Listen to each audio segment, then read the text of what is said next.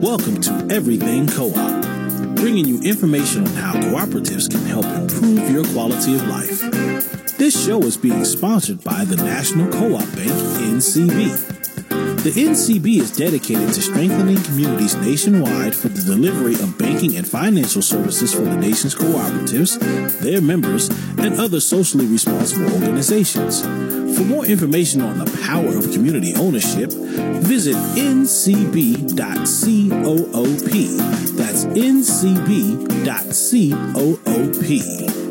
Now stay tuned for your host, Vernon Oakes. Good morning, everybody. This is Vernon Oakes. Welcome to Everything Cooperative. We're really glad that you're with us this morning. We're glad that you're up, sun's up. Everything is doing great this morning. And we have Mr. Edmund Dwayne Jordan, who is an attorney and a politician. He's a Democratic member of the Louisiana House of Representatives from Baton Rouge, Louisiana. Good morning. Good morning. How are you this morning? Sir, I'm doing great. How about yourself? Doing well. Good. So tell me first, how did you get on the board, or how did you get interested in on this credit union? Well, you know what? It's a long process. But what happened initially, when I came out of law school, I was interested in actually creating a credit union. And there was a group in Mississippi that did this with a group of churches. And so what they did was the pastors got together and they created a co-op, and they got all the congregation to contribute to it and become members. Mm-hmm. And what they did, because minorities didn't have access to capital at that time, and frankly, we still have some challenges with that now, but they wanted to make sure that they had access to capital. So what they did was they created their own credit union, had some members run it, and they created that access to capital that they needed. Now, there was another group that did something very similar, but instead of creating the credit union, they pooled all their money together, and then they shopped it to different financial institutions. And part of their conditions was, look, whoever's going to give the best rates to our members for car loans, for business loans, for home loans, then that's where we're going to park our money. And, these churches had some significant offerings doing, on a monthly basis. So we're talking about millions of dollars a year that they figured out that they could collectively pool and leverage to better their community. That's fantastic. I mean, particularly that's an asset that most often churches don't know that they have that kind of power that they can tell an institution. Yeah. That's right. So this is back in like 1998. And then so I tried something to get a group of pastors in Louisiana to do the same thing, but they weren't very hot to the idea at the time. And so fast forward to 2012, and I've been a member of the credit union that I'm now on the board of. I've been a member of it all my life. It started off as Dow Louisiana Federal Credit Union, and my father was an employee there and has since retired. But I always have been a part of it all my life, and at one of the annual meetings, they had an opening, and just so happened I was there, and somebody nominated me and was able to fortunate enough to be elected to be on the board. I've been on the board ever since. So your father was working for the credit union? Well, he was working for the company that started the credit union, and actually he was very instrumental back in 1976 in forming the credit union, because he worked in the HR department when the credit union was actually formed. So he didn't directly work for the credit union, but his company was the founders of the credit union. So the good news, and what I was going to bring up, is you've been in it all your life. You've understood credit unions and the value of credit unions and a cooperative. I didn't learn about them until I was about 55. So, yes, great. Yeah. So, no, I've been involved pretty much from, as long as I've been able to, all my adult life, and probably, even as a teenager. Okay, so you went to school in Baton Rouge also? Went to college in Baton Rouge, Southern University, A&M College, and I went to law school there as well, one of only, I think, 4 5, at the time only 4 African American or HBCU law schools. And when I was at undergrad, I'm proud to say we were the largest HBCU in the country. I taught at Howard for a few years, and I thought Howard was the largest. Well, Howard is the largest now, but back then I think we had Howard by probably 1,000 or a couple thousand students at the time. Now we still are the only HBCU that has a system, though. So we have the Baton Rouge campus, we have the Shreveport campus, we have the New Orleans campus, and then we also have the Ag Center, the Law Center, and the Nursing School. So you're kind of proud of your school, huh? I'm not going to fight you about it. Mine is. I am. That's all right. I graduated from Bluefield State College. There was an article 10 or years ago, the whitest HBCU. The whites took it over in West Virginia. And so I think most we had was 2,000 students. And so I think it's down to 1,000 again, what it was when I was going there. But it gave me a good education to keep on and got a master's in math and an MBA after that. So it's a great foundation. Well, look, you know what, we kid and jest, but, you know, I support all of our HBCUs. I think that's whichever one you went to, I think, whether it's public or private, I think it's just a great way to get an education. Yeah, because the faculty and the staff, they were there for you. They knew why they were there, Absolutely. And that's what they were there for.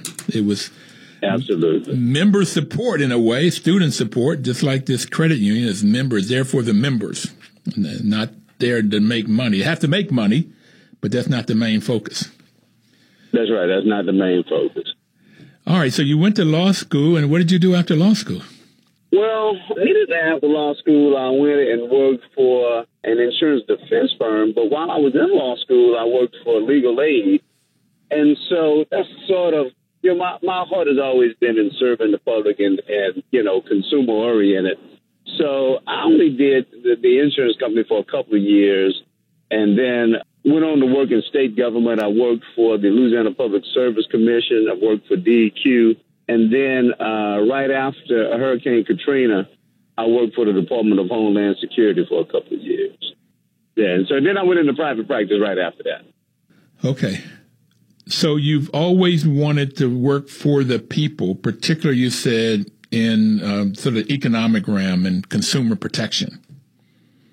Absolutely. Yeah, that's been one of my focuses.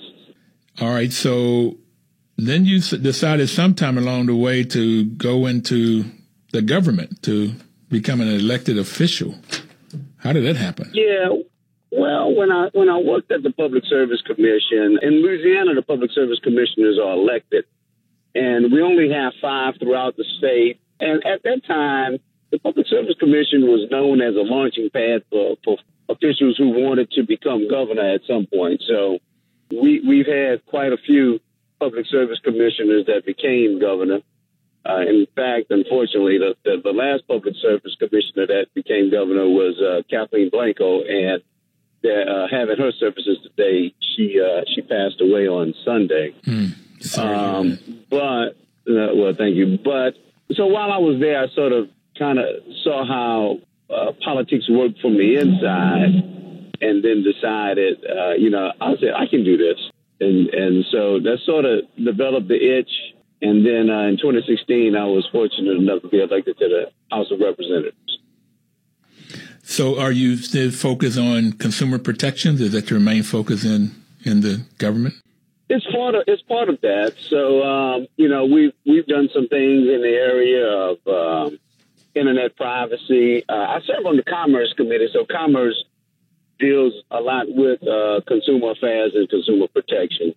So we're doing some of those things. And while I was at the Public Service Commission, we actually started the Do Not Call program. I think we were probably the third in the nation to do that, along with the FTC and the FCC. So again, just sort of been always involved in consumer protection and consumer affairs. Okay. In that capacity, have you seen any opportunity to help start or reasons to help start co-ops like worker co-ops or any other kind of co-ops? You know what, Vernon, frankly, the opportunity really has not presented itself. What I would tell you, the main thing that I've been fighting from the consumer side is predatory lending. In Louisiana, we have a high rate of poverty, and these predatory lenders are certainly taking advantage of that. And so the last 2 years, I've been fighting them, but I will tell you they have a fairly strong lobby. But we're going to continue that fight. So as far as the consumer protection in the financial services arena, the biggest issue we sort of had was with the payday lenders and the predatory lenders. What's come here on this show is, which I didn't realize is a major problem too, are your dollar stores. The dollar stores they're coming up in all kinds of communities, normally communities where there's low income poverty. And so they end up selling foods with no nutrients, but they're cheap. Right. Well, yeah, we in the district that I represent, we're fighting the food deserts right now. You know, we have some of the same issues, and we're trying to recruit, real grocers over to the area. But you're right, in impoverished communities, it's very hard to get these guys. And then what we have here in Louisiana as well, that these guys are doing that. And then they're also serving alcohol. So not only are you getting food with very few nutrients, you're getting a lot of the alcohol included with that. Well, it's amazing how folks trying to make money will come and prey on folks that don't have money. That's always been interesting to me. So I'm about to say that story certainly isn't new. So we just got to figure out a way to combat that, though. So what I want to talk to you some more about on here is how to combat that food deserts with food co-ops. It's how it has happened in several different places. You know about the credit unions. And then in Madison, Wisconsin and New York City, the government has put forth, Madison, I think, is $1.5 million a year for 5 years. And in New York, it's $2.5 million a year to start worker co-ops to create the jobs. So I want to talk more about these opportunities and talk a little bit about the values and principles of co-ops, of why it works for people that don't have money. And on this show, a lady from the International Cooperative Alliance told me, Mr. Jordan, that co-ops help people come out of poverty with dignity. So that's what I want to come back and talk about. All right. Thanks a lot. Okay.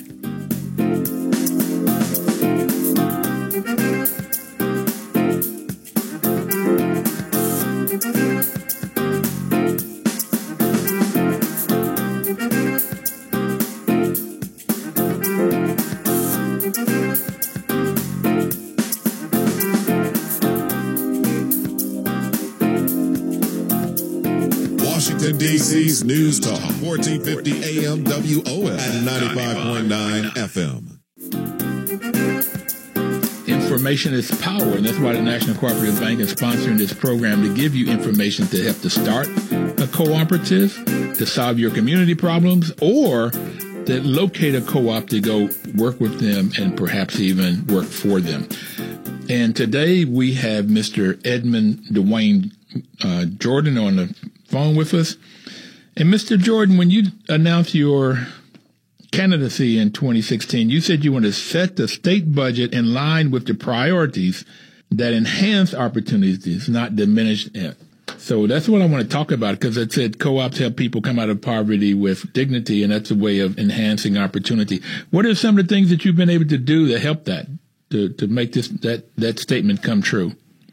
Well, what we've done, several things. So we were able to pass a bill that created the North Baton Rouge Economic Development District. It was a bill actually authored by one of our state senators, Regina Barrow, who her Senate district overlaps with my House district. And so together we all, a group of us, were able to get that passed. And so we are looking at the food deserts. We're looking at access to capital. We're looking at several areas, but also with our governor that's in office right now, the first thing he did is expand Medicaid. So we did the Medicaid expansion. We funded early childhood education. We funded folks having access to benefits. And so we've created, or at least trying to create, an atmosphere and an opportunity now where all Louisianians can reach their dreams and goals. Right on. Fantastic. So this March, I went up to it's called an Up and Coming conference, talking about those communities that are starting food co-ops. And a lot of times you won't get the big box stores in, just like in the 30s, they couldn't get the capital organizations to put up lines, electrical lines. So they had to start rural electric co-ops to put that investment in and do that work. And a lot of times it was sweat equity. So food co-ops can happen the same way. And this up and coming conference was a way of getting that. If you can get 5-10 people to want to start a food co-op, then they can get the training they need. They can get some seed monies, and maybe some of that state budget can help them start a food co-op, or even put the monies to build the building and lease it back to them. And therefore, the people in the community will have the say of what is stocked in that food, and maybe working with farmers to bring in. You have a lot of farmers in Louisiana. We do. We do. To bring that from the farm to the table through the co-op. That's right. That's right. So that's one way. And I was going to say that. Yeah, that would be great if we could do some farm-to-table initiatives and work with farmers to make some things happen. That really would be a great idea. So I don't have it with me right now, but I want to get you information about that up-and-coming conference and the people that are doing that. And the Community Development Foundation, CDF .coop, they have some grant monies to help food co-ops get started. They've also been very effective in helping worker-owned co-ops. Those co-ops, I think you got some old folks in Louisiana too, and they might need some people to come and work with them in their homes so they can stay in their homes longer. And so they're starting co-ops with people that do that kind of work, and the workers own it. Okay. Might be interested in something like that. Yeah, it is. And I'm sitting here, and you're giving me some great ideas. Something that we could start, but I'm also thinking about back to your initial question: what type of legislation can we introduce to make these efforts less cumbersome, and to try to aid and assist in making some of these things a reality? Yes. And so I definitely want to maybe follow up offline with you and see how we can really make some of these things happen. Well, that's why I was excited about talking to you, because looking at your background and what you've been doing and what your interest is, where your heart is, it just really fits into this cooperative movement. So who you are, you may not know it, you're a cooperator by your heart and the stated words I've read about you. Your life and what you're doing. So let me just tell you, there's 4 types of co-ops, 4 basic types. You've got your co-op that's owned and controlled by the employees, and it's called a worker-owned co-op. So any business in Louisiana at all, any business you can think of, could be a worker-owned co-op. If it's owned and controlled by the consumer, the people that uses the product or service, it's called a consumer cooperative. And there's your housing co-ops, your credit unions. There's a health clinic in Madison, Wisconsin that's owned by the patients. So it's just any time that the people that uses the products or services, and more often than not, your food co-ops are consumer co-ops. They're owned and controlled by the people that shop in that store. Sometimes a food co-op could also be a worker co-op, and I've known a couple of them. They're hybrids. They're owned by both the consumer and the employee. And then so the third type is where your farmers have been using the most, but artists are beginning to use it. That is when it's a purchasing co-op.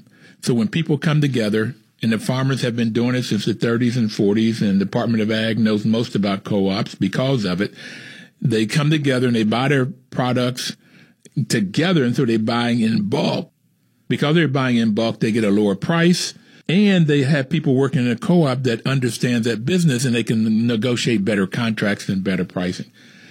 That's your purchasing co-op. But Ace Hardware is an example. These different stores belong to the co-op, and they buy in bulk so they can compete against the big box stores, the Home Depots and Lowe's and all of those folks. Then on the other side of the farm, you get your marketing co-ops, and some of them called producers. Some people call them producer co-ops.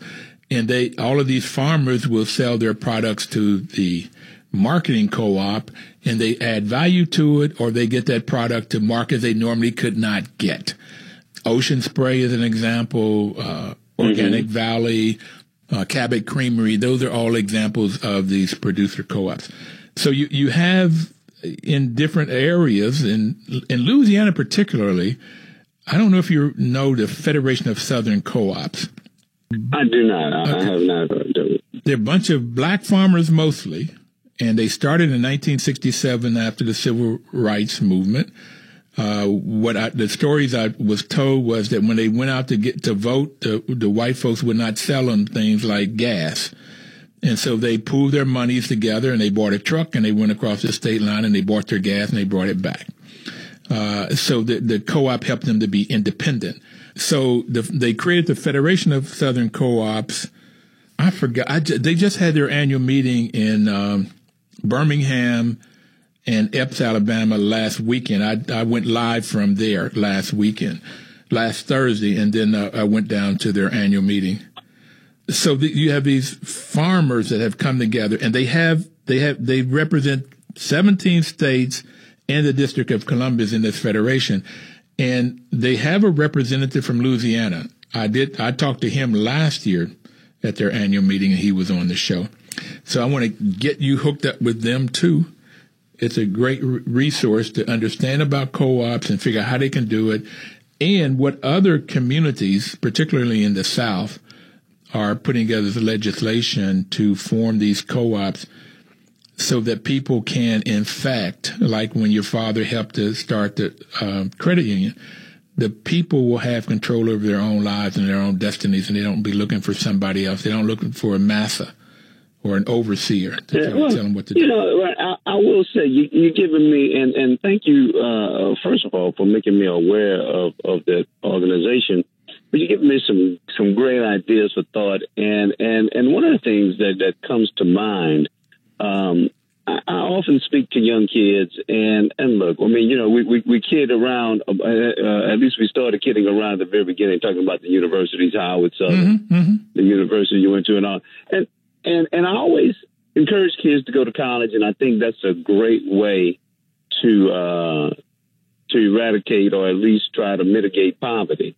But I also say to lots of kids these days, especially when it comes to African American kids, we have abandoned the trades. Yep. So it's very hard to find African American plumbers and carpenters and electricians and welders, and guys in these professions. And so when you're talking about that, and I know you're talking about the housing co-ops, and although it's slightly a different take, it's almost the same thing you're talking about with the farmers. I think these trades need to collaborate and come together and try to leverage that opportunity for themselves.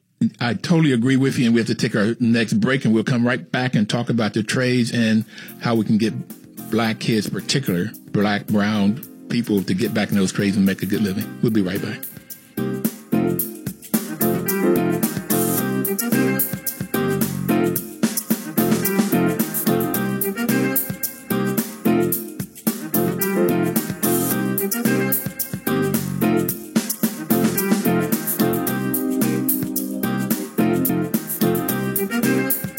Welcome back. This is Vernon Oakes, and the program is Everything Cooperative. And Mr. Jordan is our guest. He's with the House of Representatives, representing Baton Rouge in Louisiana. Sir, you were talking about the trades and getting blacks to get more. We've lost that, and I have it that I've talked to some people in Flint, and I haven't gone out to Newark yet. But if we could get those plumbers in there to help replumb these houses, there's lots of money that can be made, and they don't have to bring in a non-black and brown people to do the work to make the money. I'll tell you what, there are plumbers that are making as much as doctors and lawyers and other professions. And that's what it is. It's a trade, but it's also a profession. And I think what happens is, I think in our zeal to have our kids, pursue a formal education. Look, I'm a father of 2 kids. I do the same thing, so I'm at fault with it. But in our effort to say, hey, look, go to college, get a master's, get a PhD, get a law degree, get an MD, or whatever else it is, we sort of abandon those other areas. And at the end of the day, it's about legally providing a living for your family, and those trades provide opportunities for that. And I think if we had more of that, we could actually recycle more money through our economy. Through our communities, and our economy, so we can build up our own communities. Exactly. That's one of the other pluses of co-ops in a community. The people that own the business live in the community, and they spend their money in the community. So the money may turn 5 to 8 times in a community where co-ops ownership is.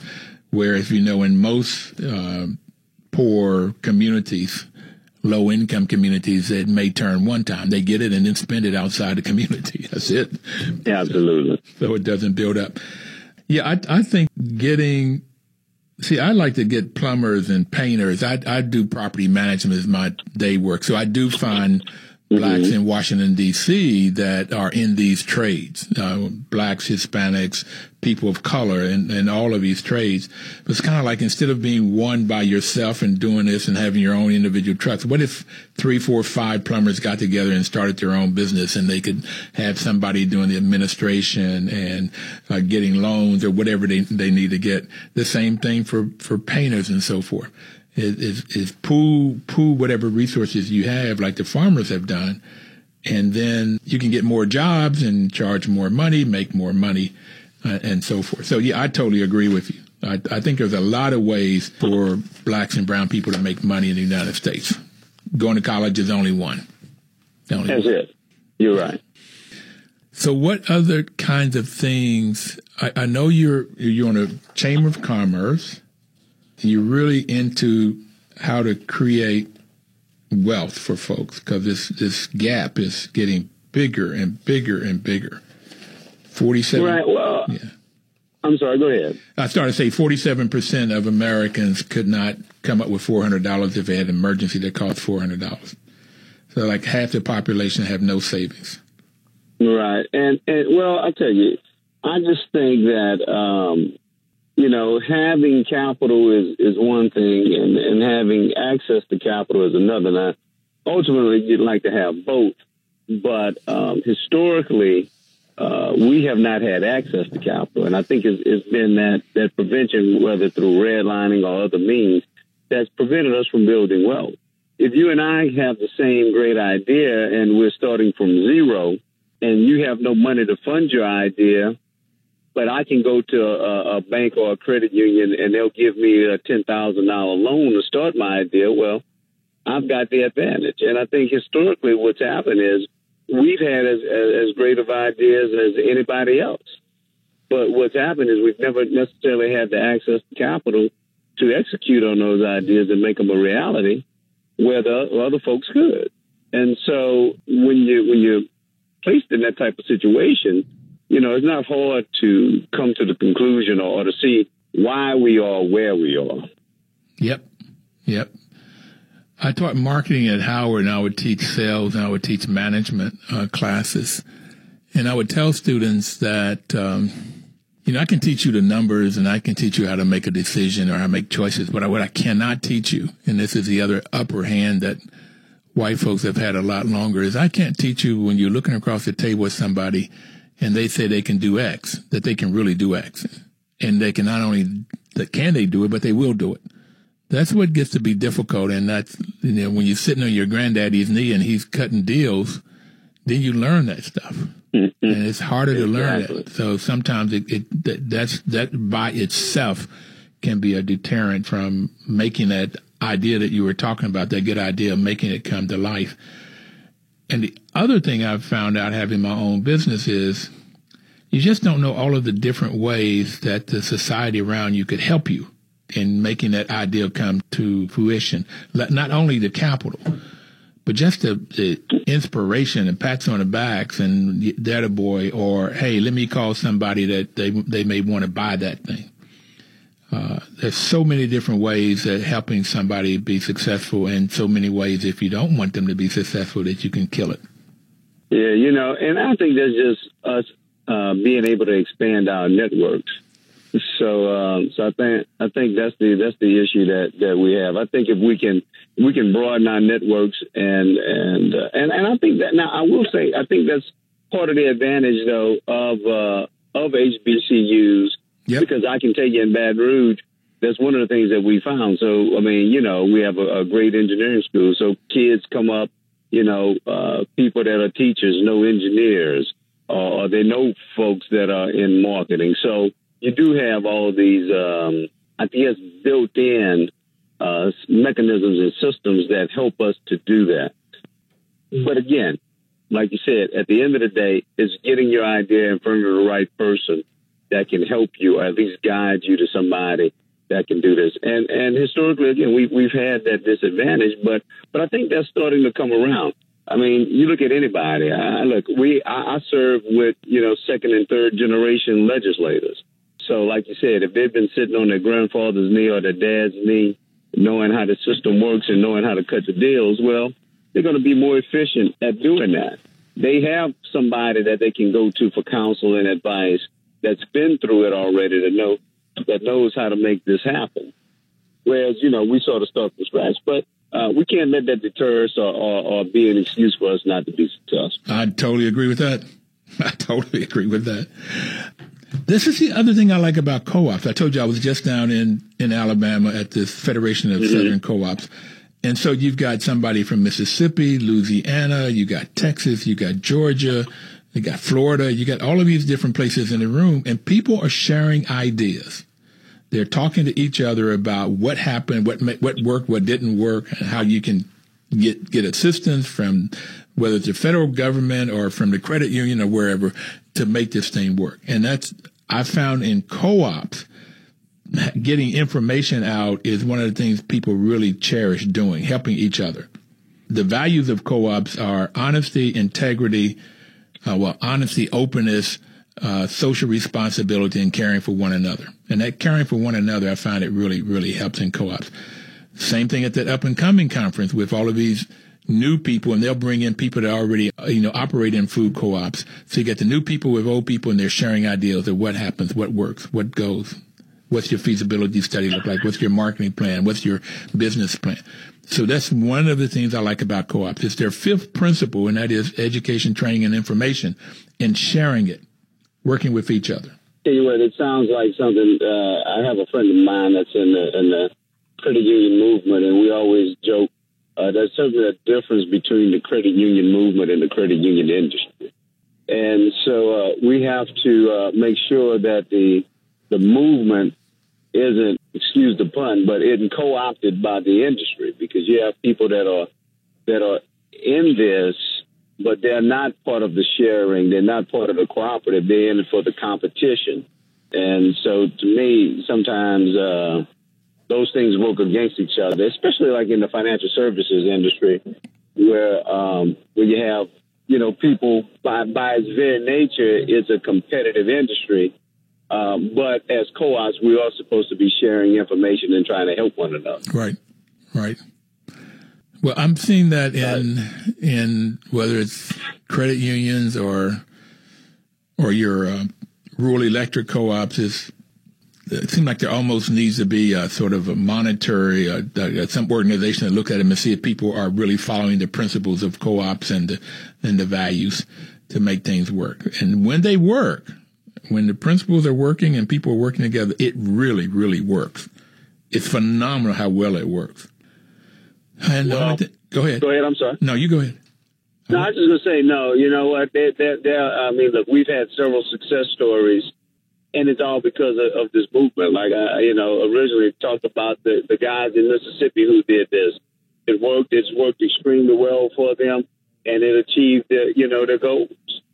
We just have to have more of that. We have to have people more willing to trust each other. I think trust is one of the biggest parts of the co-ops, and so if we can get people to trust each other, I think that certainly helps in making it work.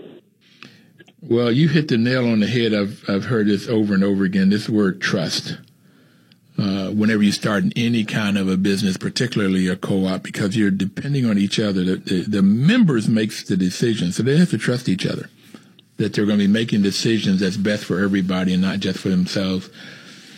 And again, when it works, and that's what caused me to fall in love with this model, Mr. Jordan, was this watching people, maybe not a high school degree, at best a high school degree, that make complicated decisions, and they do it with such ease and common sense. There may be some conflict going on, but they iron it out, and then they come together, vote, and they move it. It works. It does. It does. It does. So I got that you have an insurance company, you are a lawyer, you work for the government, and the focus is on how to help people get better, have a better quality of life. That's the goal. How's it working for you now? You know, it's working pretty good right now. I must say I can't complain too much. So we are, with the insurance, again, one of those areas that it's a need. You have to have it in certain areas where, if you own a vehicle, it's mandatory in Louisiana that you have insurance. But it's really trying to provide a service to the community to make sure everybody can have access to it. So what I've tried to do is wrap a couple of different services under one umbrella, not necessarily a one-stop shop, but again, guiding people in the right direction, educating them on what their options are, so that once they have the information, they can make the best decision for themselves. All right. We're going to take our final break, and what I'd like to do in this last break is see if we can put our thinking hats on, how we can take some of this information about co-ops and, get down and say, okay, here's an idea. We could do X to help people out. We could create a food co-op. We could create maid service co-ops. We could create a farming co-ops. But how to get people in Baton Rouge to where they're working? I assume you don't have zero unemployment. No, we always can improve on employment. Okay, we'll be right back. All right.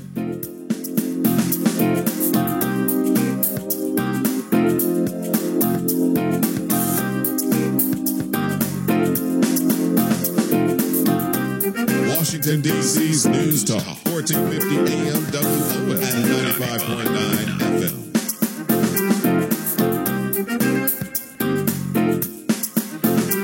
Welcome back, everybody. This is Vernon Oakes, and the program is Everything Cooperative. The National Co-op Bank is sponsoring this program.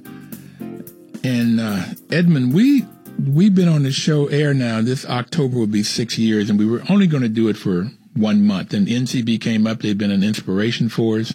Their mission is to support and be an advocate for America's cooperatives and their members, especially in low-income communities, Louisiana, by providing innovative financial and related services.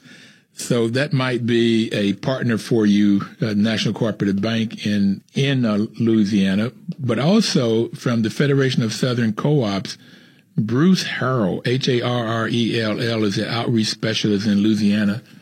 And I think his office is in New Orleans, but I'm going to find that out and get it to you.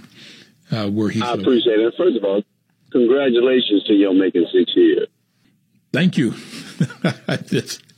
I love it. I never thought I would be a radio personality. If that's, some people have told me I have a radio voice. I never expected that. And I just love talking about co-ops for the things and the reasons we've been talking about here. It's the only thing that I have seen, Edmund, that will help black folks and brown people come out of poverty. I mean, they're not going to redistribute wealth. They gave folks 40 acres in the mule. I think I heard that some people got 40 acres of mules and then they got them drunk and took it back or did other kind of legal maneuvers to take that land back. The Federation of Southern Co-op's other portion is land retention. That's what they work on, is helping blacks to keep their land. So they're not going to give us anything. So it's how do we make it? And this is the only way I've seen economically this model to help us get out and really learn how to run a business and run a business, make a profit, and raise your families and so forth. So what do you think you might be able to do there, sir? Well, you know what? I'm during the break. I was thinking, and I think that the most immediate need is the food co-op. You know, we get with Mr. Harrell. We work with the farmers. We try to figure out a farm-to-table approach, and try to help the communities. I mean, whether it be through farmers markets or a permanent everyday grocery store. Yeah, it could be a farmer's market, and in some cases they'll start with, they have so many families, let's say 50 families, 100 families that spend $10 a week, a month or something, and they package veggies, fruits and vegetables to give to this family.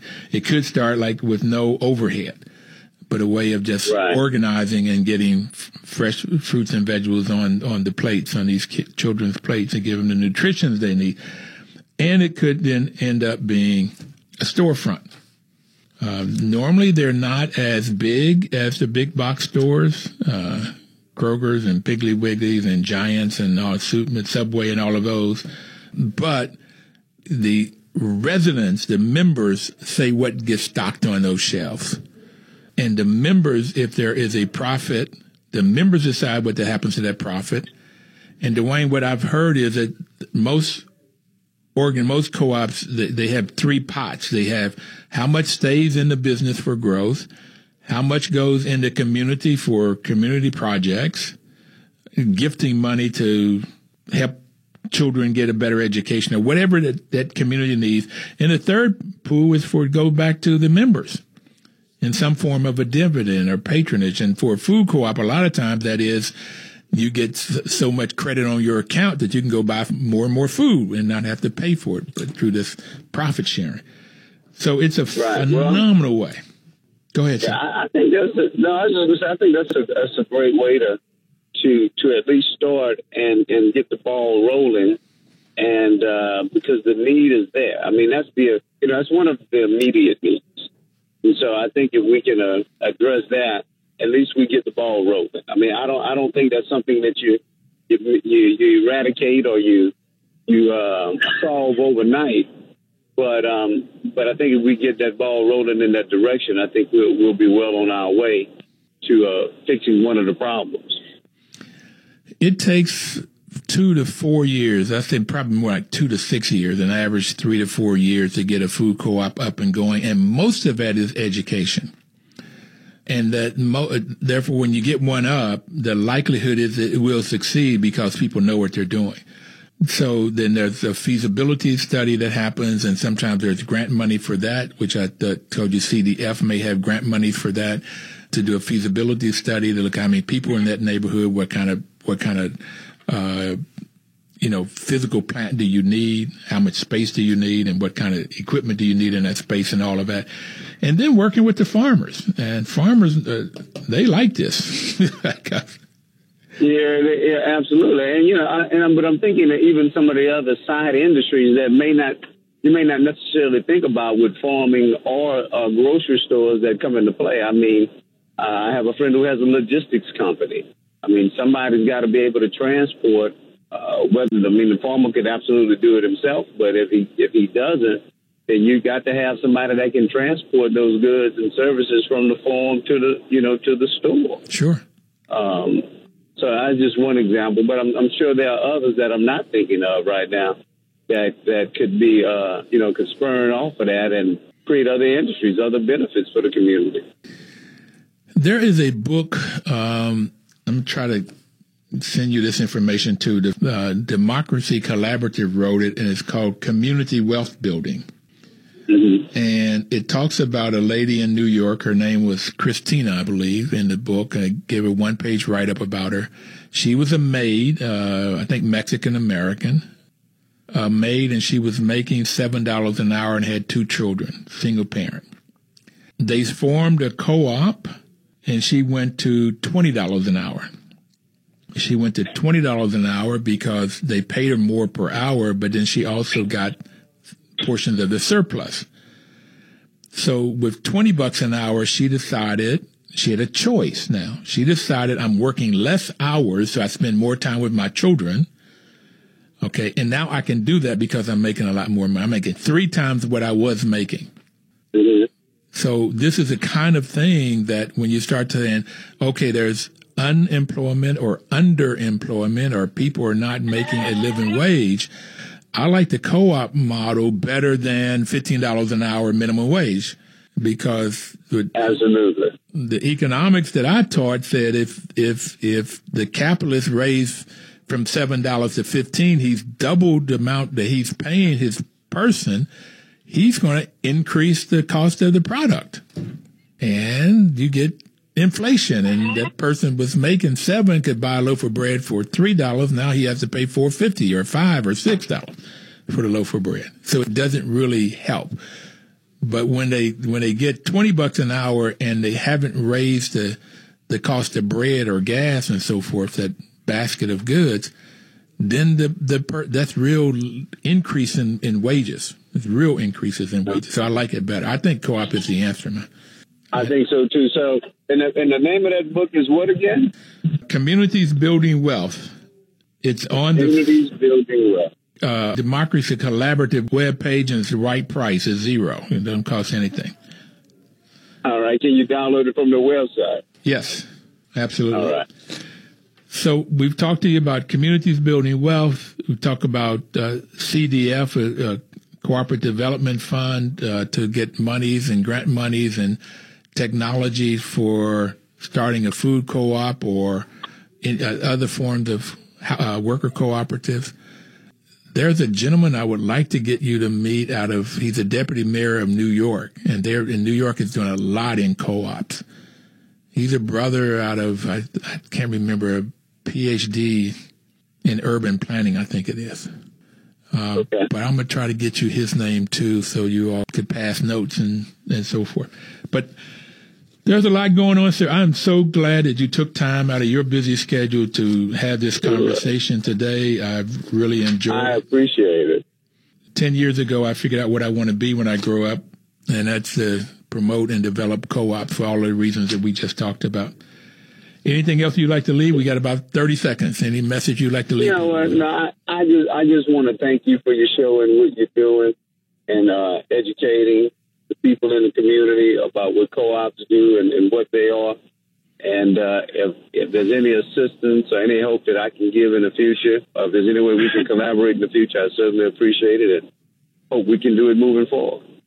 Let's do it, sir. I look forward to meeting you. Thank you. Same here. All right. Bye. Thank you. Bye-bye.